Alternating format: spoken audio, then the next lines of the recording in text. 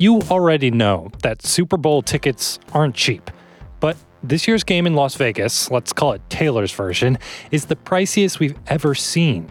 The average price for one ticket, hit an average of $9,850 earlier this week on the website TickPick. Think about that. Nearly $10,000 for one ticket to a football game.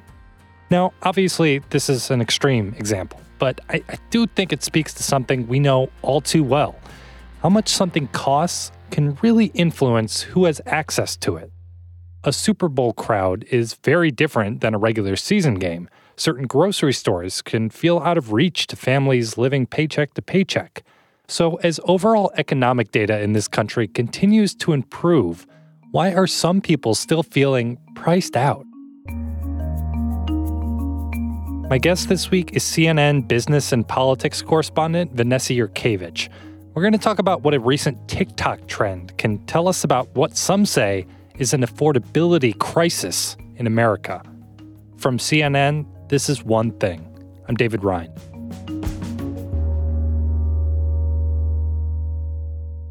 Vanessa, hello. Hello. So I want to ask you to do something that may expose my deep uncoolness to our listeners, but I'm willing to make the sacrifice for the sake of journalism. And what I would like you to do is to explain a TikTok trend to me. Are you willing to do this? I'm willing to try. Okay, so what is happening here? Okay. Do you remember last year something that took off on TikTok called quiet luxury? Yeah, okay. I think so. Everyone's talking about quiet luxury, thanks to a little help from Succession. However, So quiet luxury was essentially like if you're very wealthy, you don't be very showy on social media. You kind of pull back. Fashion brands actually sort of embraced this, and they made really expensive collections that looked very neutral and plain. subdued and plain, right? some of you fashionistas may not know these brands because their marketing campaigns aren't extravagant. You don't. So that took off last year. Are you team quiet luxury or loud budgeting? Quiet luxury. Hey, y'all are This year, what's taking off is the opposite of that, something called loud budgeting. Loud budgeting. Loud budgeting is essentially saying on social media or to your friends, hey guys, I'm sorry, I can't go to that dinner this weekend. I'm loud budgeting. Loud budgeting doesn't mean that you can't afford the life that you want. You are choosing not to spend your money that way to help your future self be abundant. I am here for the... And you don't have to be specific about what you're doing, but essentially what you're saying to your friends is, my money is going to be spent elsewhere. I'm not going to spend $100 on going to dinner with you.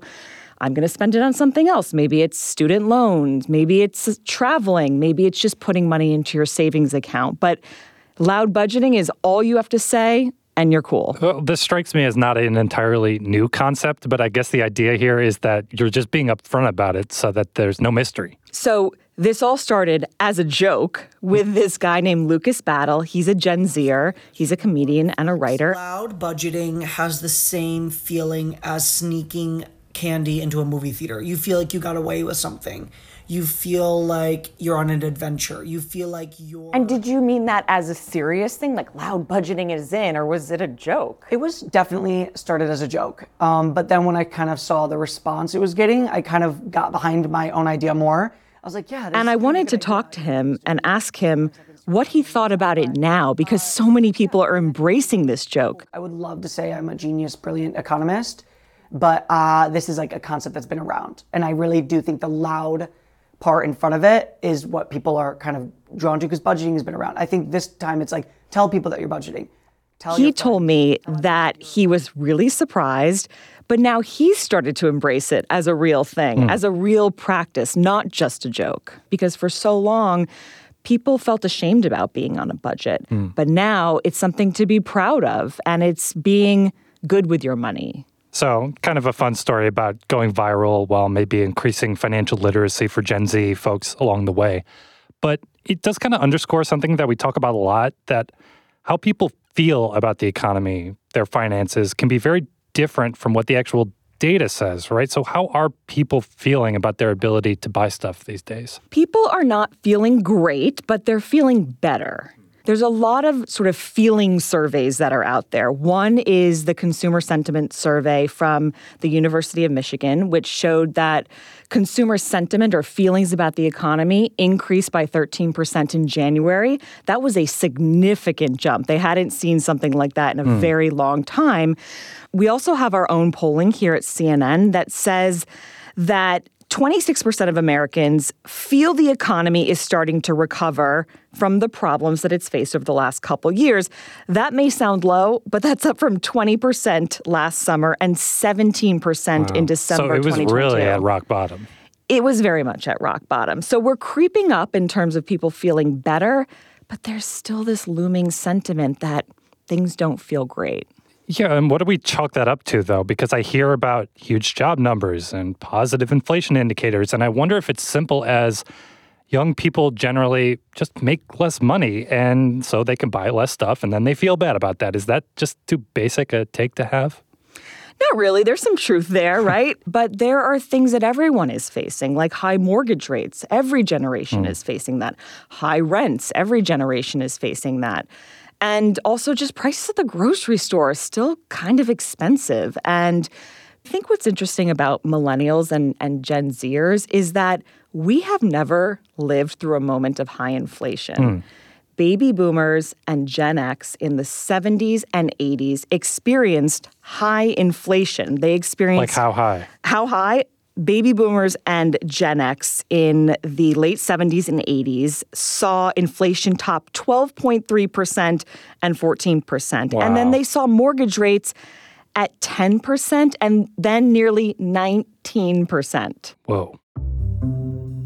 So it feels just more painful when you're experiencing something for the first time. But for millennials and Gen Z in particular, it's really painful. And I think that the lesson learned going forward will be like, this is going to probably happen again at some point, and maybe they'll be a little more mentally prepared.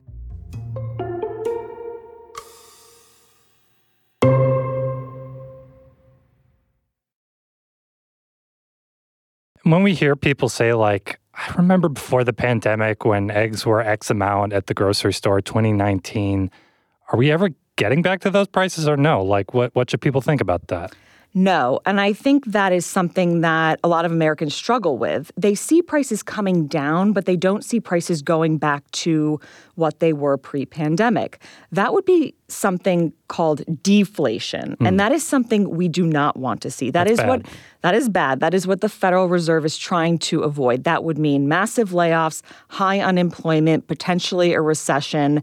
That's something that we don't want. What we do want to see is something called disinflation, which is what we're seeing now, where prices are cooling. Because remember, inflation normally increases 2% every single year. That's the Fed's target rate. So prices are always going to go up. They're never going to go backwards. Right. We just don't want them to go up as much as they have been. Is the problem of inflation and the affordability issue, is that impacting people's ability to put away money for a down payment or, pay loans? Like, what kind of effect is it having on people's personal finances? During the pandemic, people were struggling, no doubt, but there were certain people who were flush with cash because of all the stimulus money.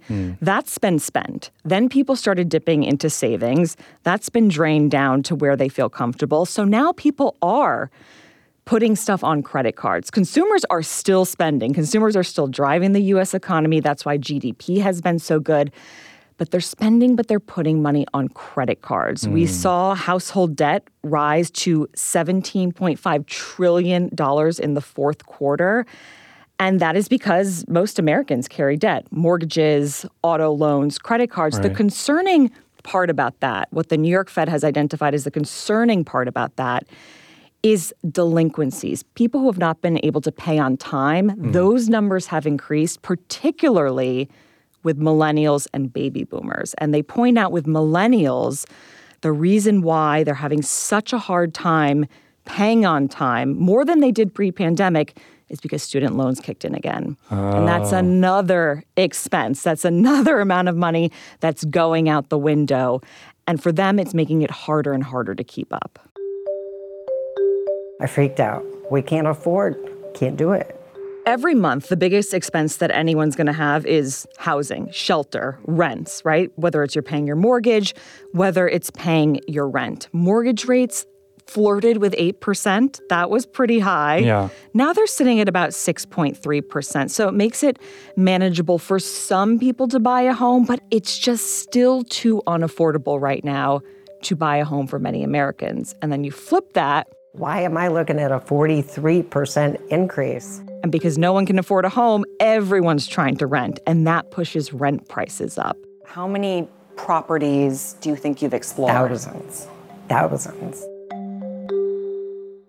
So you have a conundrum where just housing in general is really expensive, and that is a lot of what has been holding the inflation rate, that CPI that we look at every single month. That's what has been holding it higher than the Fed's target rate of 2%. It's been around 3.4%. I don't want to make every episode of this show about presidential politics, but it's obviously going to be a big issue in November, the economy and how people feel about it. And we do hear a lot of voters say, I just felt better about the economy under Donald Trump. So how is the Biden administration trying to sell this idea of improving data, but bad vibes? It's been hard for them. And our colleague MJ Lee has reported that President Biden is actually asking his advisors that exact question. Like what gives? What gives? All the data's great, but everyone feels so bad. It's what we've been asking. It's what economists have been asking. But you sort of can't put a data point on how people feel. I think that people are feeling better. The big question is, how good are they going to be feeling in November? Because the biggest fear for the Biden administration is that people will still feel like the economy is terrible in November. And that could have a huge impact on the presidential election. Vanessa, thank you. Thank you.